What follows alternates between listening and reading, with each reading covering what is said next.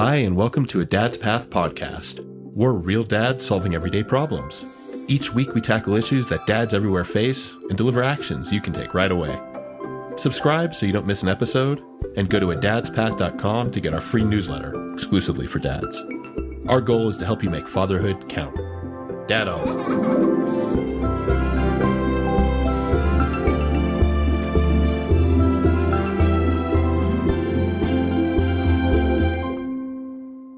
Hi, and welcome to another episode of a Dad's Path podcast. I'm Will Bronstein. Today's guest, Drew Vernon, is the marketing director for Tony's, which we will tell you about in a little bit. Prior to Tony's, Drew led the U.S. preschool business for a little company called Lego. He created something called Prescription for Play, which helped physicians promote daily play between parents and children. That's going to be fun to talk about as well, since we talk about connecting and playing with our kids all the time. And then Drew also started Connecticut's first state-licensed pay-by-the-hour daycare center, so we're going to dive there as well. He's also an entrepreneur, as you can tell. We have a fun discussion coming up. Welcome, Drew. Thank you for having me, Will. It's great to be here. Awesome. Yeah, no, thanks for joining us. This is going to be fun, like I said.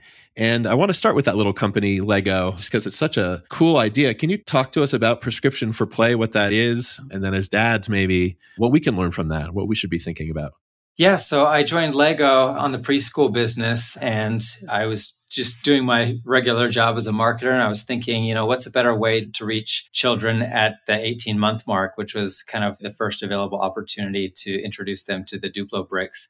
And I thought, well, every child goes to the doctor at 18 months for a wellness checkup. Is there a way that we could partner with pediatricians to promote play? And so I created a program called Prescription for Play, in which we would send out a little prescription card and a product sample to the doctors, and they would give it to the parents as part of the wellness checkup with the prescription that they should play with their kids for at least 15 minutes a day. And it was just kind of like an overnight success. I was hoping to get into maybe 100 doctors' offices. I went down and exhibited at the pediatricians conference, and I came away with that with a network of over 2,500 doctors that wanted to be part of the program. Wow, that's amazing. That's a huge number. So then as a dad or as a parent, I'd get this Lego set, and beyond what the program is, what do you sort of advocate in that realm of playing with your kids, setting aside, is it daily time? Is it important you're building every day, or you're doing the same thing every day? And, just not clinically, not from a health perspective, just from, your experience, just because you've been on the ground at Lego, and Sure. Yeah. My experience is that it doesn't really matter what you do.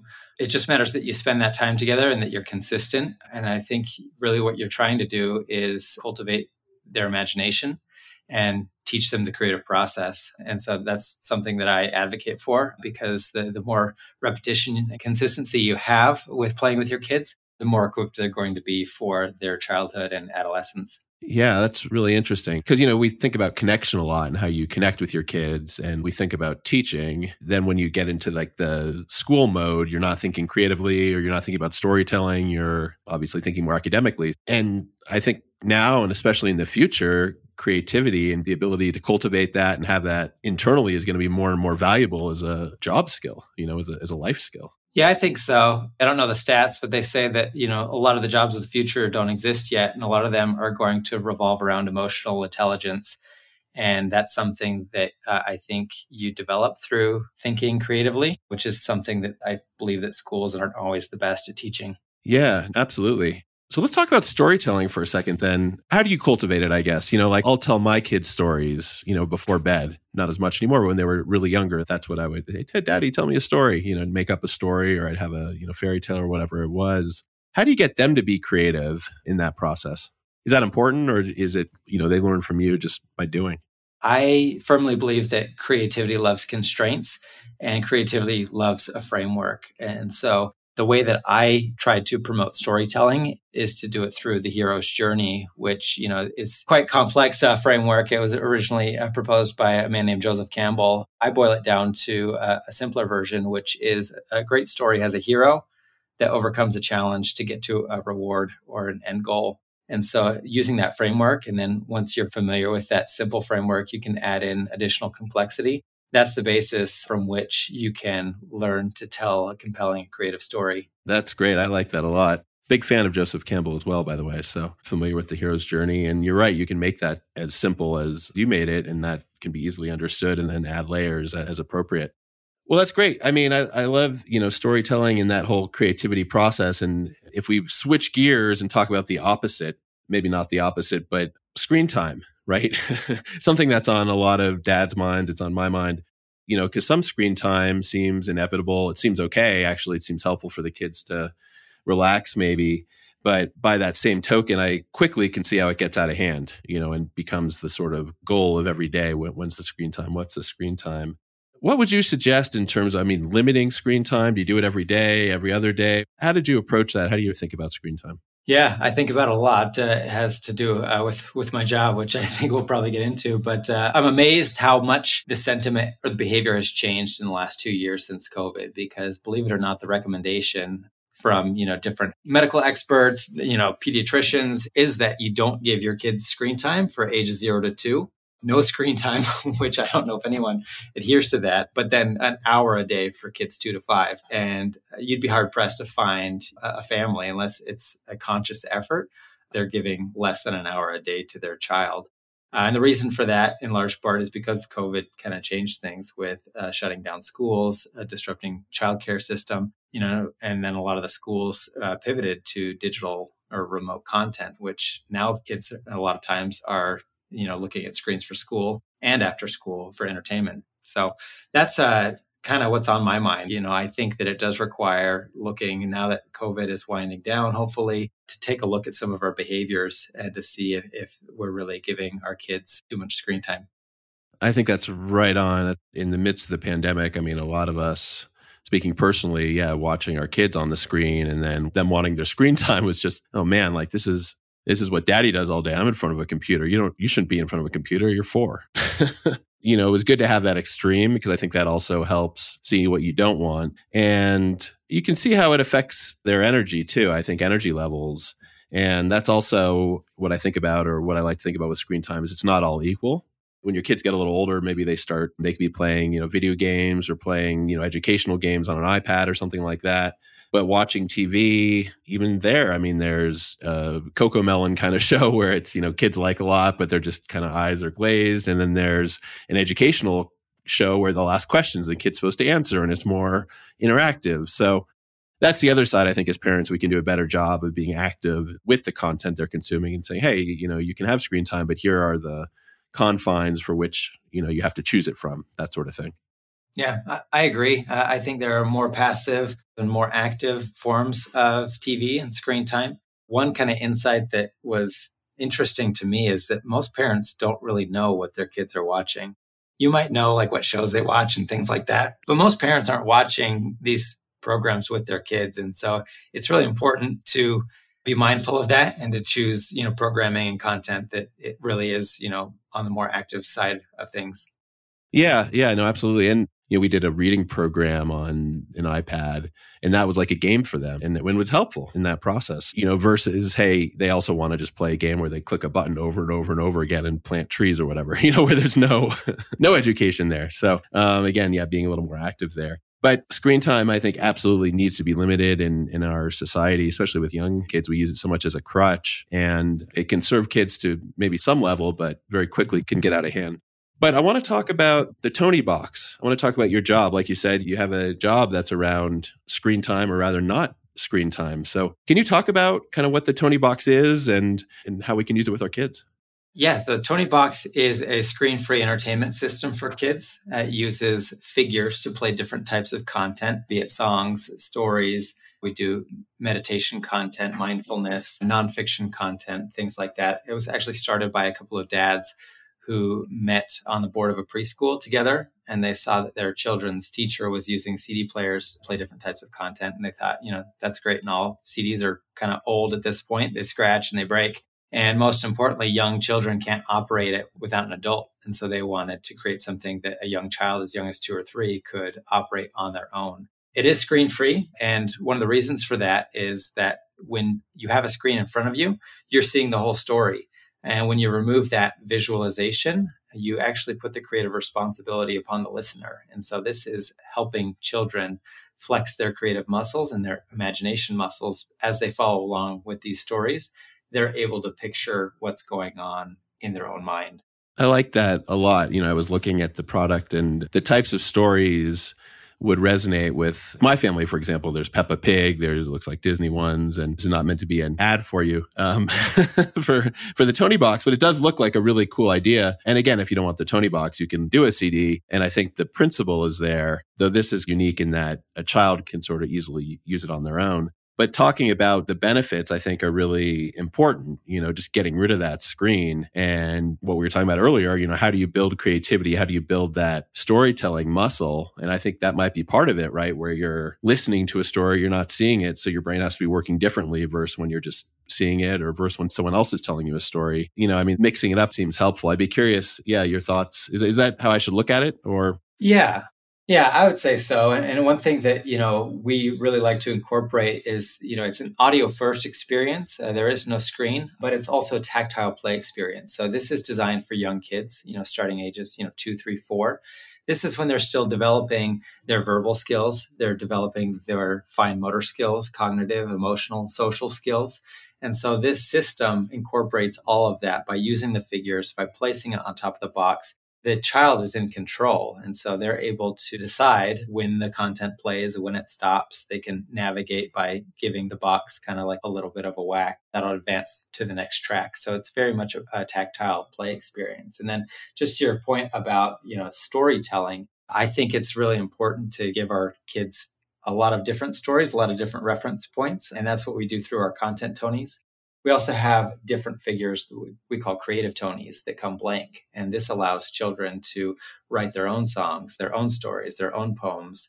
They can record that onto the figure, and then they can play that back at any time. So it's really a combination of a consumer experience of listening and a producer or creator experience with, being the author of your own story. That's super cool. I didn't know you could do the creative one. I like that idea a lot. Yeah.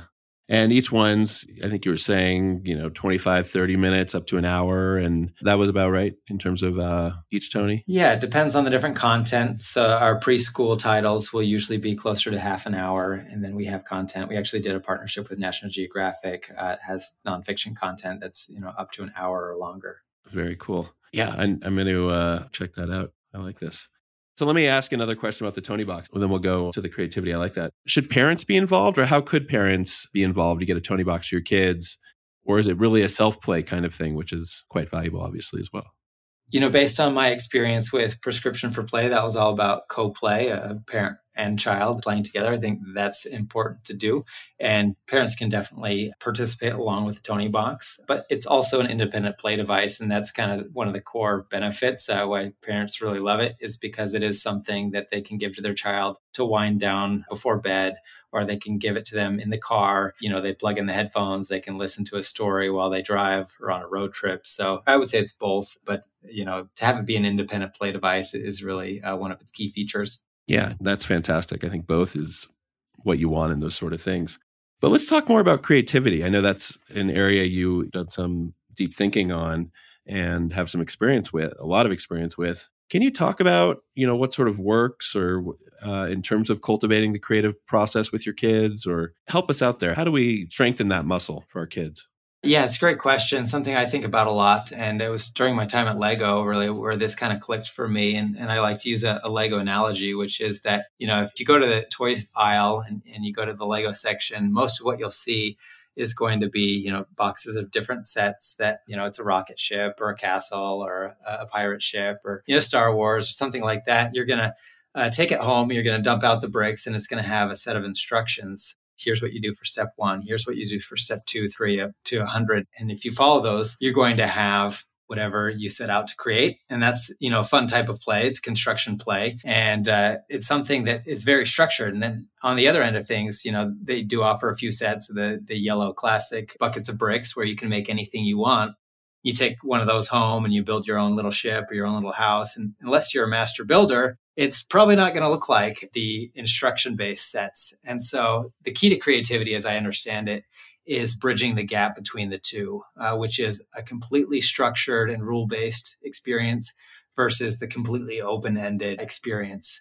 And in order to do that, I think we need creative prompts, and I think we need to learn the stepping stones or the skills to get to the masterpiece. I call it the guided masterpiece because it's something that takes some constraints or some guidelines. And so when we think about storytelling, instead of telling my child to tell me a story, I'll tell them to tell me a story about a raccoon that became friends with a hedgehog. And, even that is just, I'm making that up, but I'll try to think of prompts. Sometimes I'll introduce, this should be the hero, or this could be a key event.